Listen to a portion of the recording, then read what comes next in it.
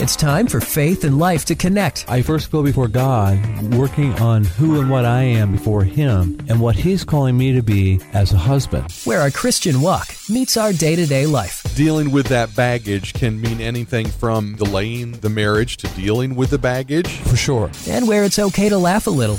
Meaningless days I look at. I'm looking at meaningless days and live happily with the woman you love, and I'm trying to figure out how they wind up in the same sentence. We're not saying that the marriage is meaningless. Heaven forbid we say.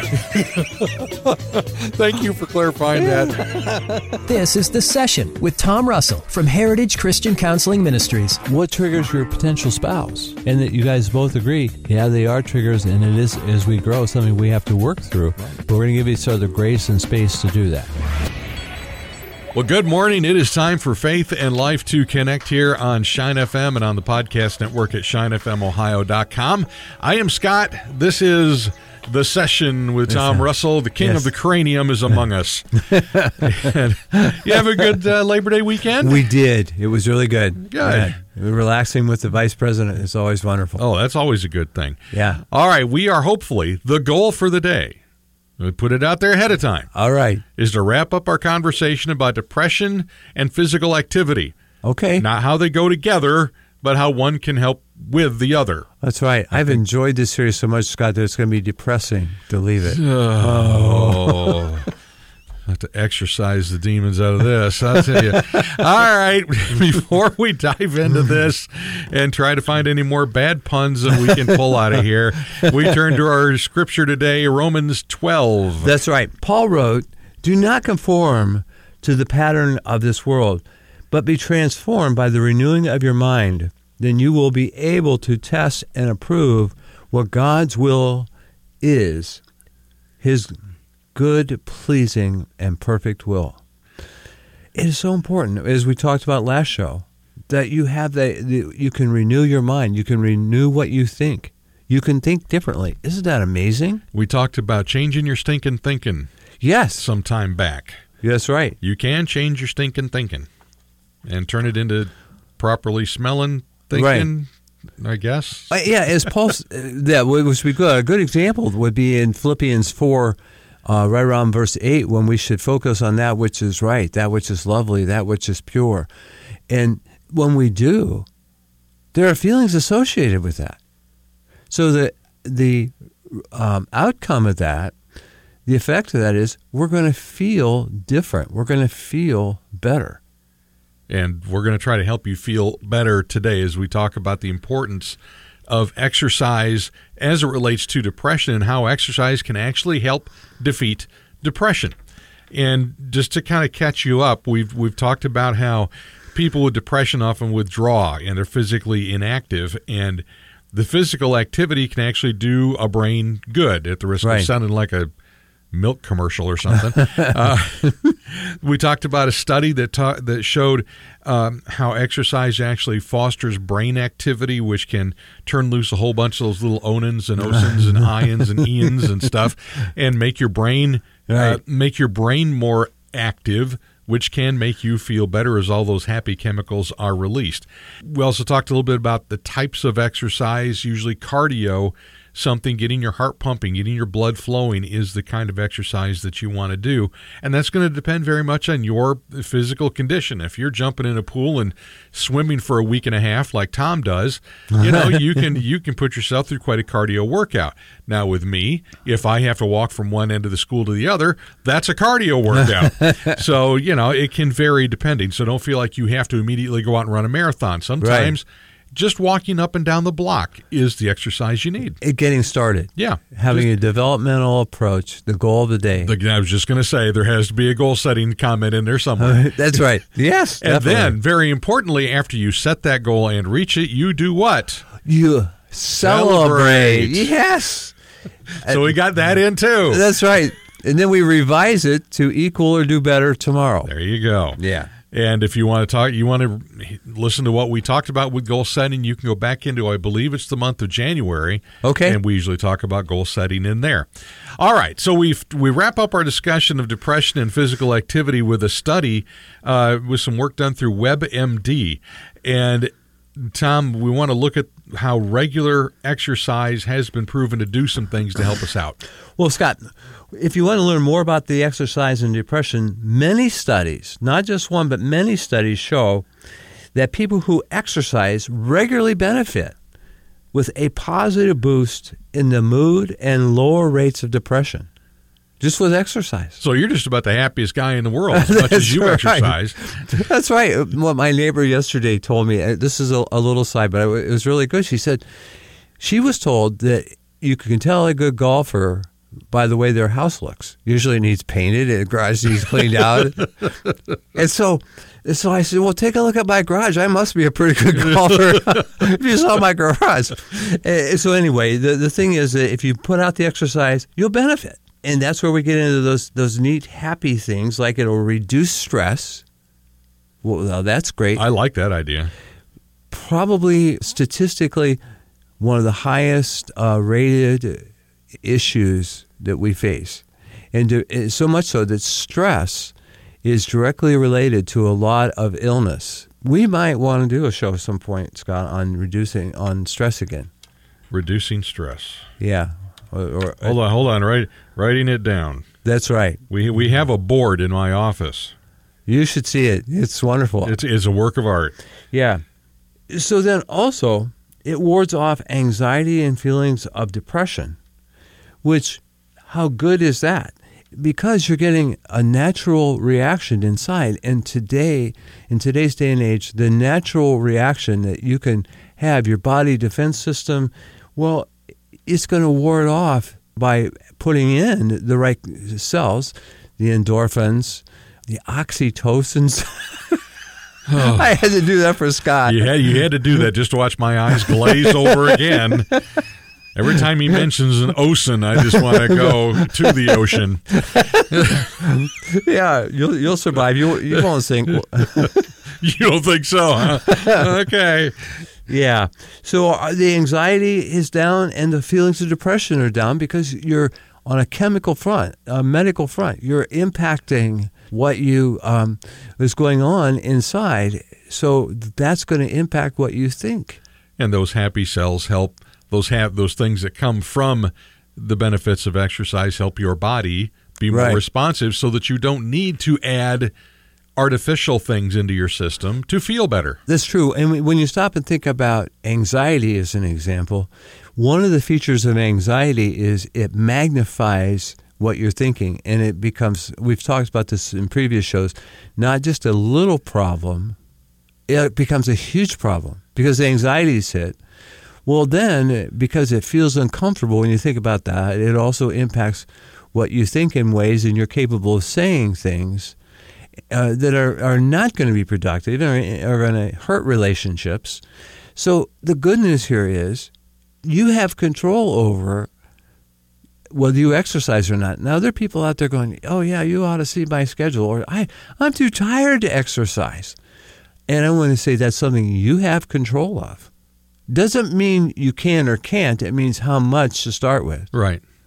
You can start by rolling out of bed, believe it or not, 2 minutes earlier. Okay, 3. Well, allow for the minute to roll out of bed. That's true. For some, they would say that's exercise. But so the thing of it is, you have control of that, and in a very small developmental way, you start. And the feelings of success begin to snowball. And you begin to celebrate that more, you want to do more. And the more you do, the better off you feel. That's right. You know, the thing that can help me when I look at this is it can improve sleep. Yes. Wear yourself out a little bit. Well, true. And also, again, if you're reducing anxiety, I am convinced that anxiety is one of our chief enemies against sleep.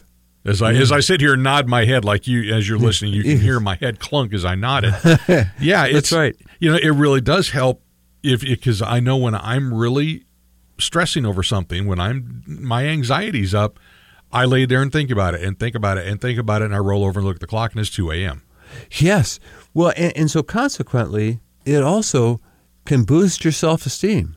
I read a quote over the weekend about, well, you know, you've been angry at yourself and upset with yourself for so long. How's that worked for you? Is it helping? Exactly. Yeah. You might want to try something else if that hasn't worked. Has it helped you to get angry at yourself and stay angry at yourself? Are you coping better with life because of that? No. No. And it's not wrong that we embrace God's creation in us, that we are created in His image. To acknowledge that is not puffing ourselves up and egotistical thoughts. It's helping us grow closer to Abba Father, who wants that intimate relationship with us. So exercise, I think, as you're picking up here, can be very, very beneficial. Strengthening the heart, increasing energy, lowering blood pressure, improving muscle tone. Might do something with my belly. It strengthens and builds bones, and especially, it doesn't matter, young or old, doesn't matter. I mean, my mom's 83. Right. She needs strong bones, so she goes out, and still to my sister and my's fear at times, she goes out and she weeds. She goes out and she trims, and she climbs the ladder and cleans up stuff in the corners, and we just wanted, Mom, get down. I was with you until you said climb the ladder. Yep. That's a little scary. For her it is. Now, Tom, there is a study that I know we wanted to talk about from Karin Rosenkranz, and I'll let you get to the name of the college. So, let's talk about this study a little bit. Well, people with depression often withdraw and are physically inactive. To investigate the effect of physical activity, Karin Rosenkranz's working group enlisted 41 people to the study, all of whom were undergoing treatment at the hospital. The participants were each assigned to one of the two groups, one of which completed a 3-week exercise program. So the program, which was developed by a sports science team at the University of Bielefeld, we did it. Well, if you happen to go to that university, we're sorry, we probably did mispronounce it. It contained fun elements and did not take the form of competition or tests, but instead required teamwork from the participants. The other group, Scott, took part in a control group without physical activity. So the study team ascertained, now there's a 25-cent word, the severity of the depressive symptoms, such as a loss of drive and interest, lack of motivation, and negative feelings, both before and after the program. So one of them had motivation, one of them had more positive feelings, the group who exercised, and the ones who did nothing were less motivated, had more negative thinking. And I want to focus on negative thinking for a minute too, because remember, we have a thought and it becomes a feeling. So then I don't feel good, can produce more negative thinking. I have more negative feeling. Now that can spur more negative thinking, and it snowballs. Okay, I got to ask you something. Ask me. We haven't done a rabbit trail in quite a while, so let's dive into the hole. Okay. Why is it, and I think I can safely say this, that it is easier, at least it is for me, maybe I should qualify it, to think negatively than it is to think positively? Well, what a great question. And stay tuned next week. No. We don't have time for that answer today. But it really is a great question. And so what makes it easier? Well, for one thing, let's go back to what Paul said. We should focus on what? We can change what we think. So we actually might have to work at it. But I really think that that's part of the fallen and damaged world that we live in. We look at it spiritually, we have probably better answers, that the enemy is regularly trying to impact what we think. So if he's successful, we're likely going to be more negative. So we talk about the battlefield of the mind, and this might be one of the first places it starts is always thinking negatively. That's true. Yeah, which produces more negative feelings, which produces more negative thinking, which produces more negative feelings, and we have the vicious cycle hitting high gear. And all of a sudden we got the abominable snowman rolling down the hill. That's true. Yeah. And that's why, Paul said in 2 Corinthians 10, verses 3 through 5, that we want to take captive those thoughts. And I heard one study that was talked about. It was we call it the American Association of Christian Counselors update. Dr. Mental. You just got to wonder, was it just too easy to I got to go into the thinking business if I'm Dr. Mental. Yeah, that's true. And so anyway, she talks about how you can get an email, you see it in your email, you have a choice of whether you click on it and delete it. You have a choice on whether you click on it and bring it up and read it and allow it to impact you. So in the mind, what that amounts to is immediately we can turn to Jesus and delete it. We can rebuke it. We can stand against it. We can take it captive, and then I'm not going to focus there. Or we can allow the enemy to begin to dwell on that thought. So immediately the life is going to be more negative. It's easier to flow in the negative way because it's flowing in the way of the world, in the way of the broken and damaged world. Right. And so as we continue to do the maintenance, taking care of ourselves. Now, some people, would say, oh, well, that's selfish. Well, I want to see how well you live without it. It's not going to be good. But so when you're impacting it on many different fronts, we just finished talking about the impact of exercise and what it does to you physically inside with the release of all those happy cells. Well, that also plays into it. And then when we impact it on the mental front, we're thinking healthier, we're going to feel better. But there's people out there that have never experienced a healthy dose, lifelong, of I'm okay and life is good. And I am created in God's image. They've not seen that. Okay, let me play devil's advocate here with you, Tom. Let's talk to the person that hasn't experienced that. Maybe they came from an abuse situation at home. Right. Their home situation stunk. Right. And now here they are as maybe young adults. They got kids of their own. Their marriage is, What can we say to them to encourage them today to keep them from depression? Well, if we were speaking to their situation in cases like that, Scott, and this is what's really interesting. Before we went on the air today, the Lord laid this on my heart, that there would be a place for it. And what I would say to them is really powerful, but it's really simple. There is hope. And his name is Jesus. Amen. There we go. Start from that. Yes. Don't try to solve all the problems. Right. If I can be this, but your home life wasn't all that grand and glorious when you were a kid. That's right. It sure wasn't. And now, successful practice, growing practice. Yes. Beautiful family that likes to go out and golf. Yes. And you got the vice president to keep you in line. That's right. She's clearly the matriarch of it all. So there is hope, and you can get past it. We sure can. You can definitely get past it. Praise the Lord. All right, so Tom, as we start to wrap up today, one of our notes here says that moving your sleep time an hour earlier can cut your depression risk. Yeah. Are you kidding? Can you believe that? No. I mean, yes. Unpack that for me. Well, just don't lose any sleep over tonight, Scott. Let me sleep on it. Yeah. So by 23%, the study says at the same time depressive symptoms decreased in the group, the more the ability to change increased, the more clearly the clinical symptoms decreased. So what we're talking about, and again, that's according to Dr. Rosenkranz, the thing about it, we got to remember that when we're sleeping, we are getting into, when we get into REM sleep, that's the natural producer of serotonin. So serotonin is our ally in the brain against depression.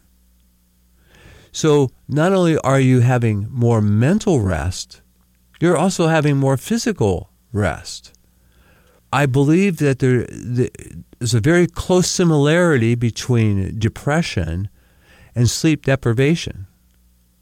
Sometimes a person feels like they're depressed, but they think, well, yeah, I had 4 hours of sleep last night.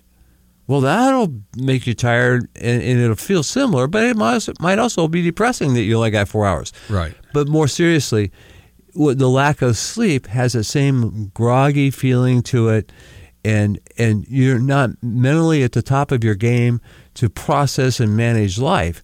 So, but it really was generated by, its origins came from the lack of sleep. If you're sleeping well and you have those feelings of lethargic nature, definitely going to be a problem. So the more exercise and the more sleep you get, the better you're going to feel. There we are. That's right. That's the last 2 shows in a sentence. Very good, Scott. We spent all this time. So what time. do we have to do less for? Okay, it's time to go. Tom, it's good. No. Well done, Scott. Okay, so covering these kind of topics, we can laugh through some of it, and we always enjoy sitting on sharing these things with you, but this is always just the tip of the iceberg. Right. So let me just say this. If you are dealing with these depression cases and maybe because of some physical condition you can't exercise, like Tom does and do, a week and a half in a pool a day, mm-hmm. Maybe there are some other causes, some other things you can work on to get around that. Mm-hmm. And sitting down with a Christian counselor can indeed be the first step. So how can they get a hold of you to start a conversation? Well, I can be reached at heritagechristiancounselingministries.com.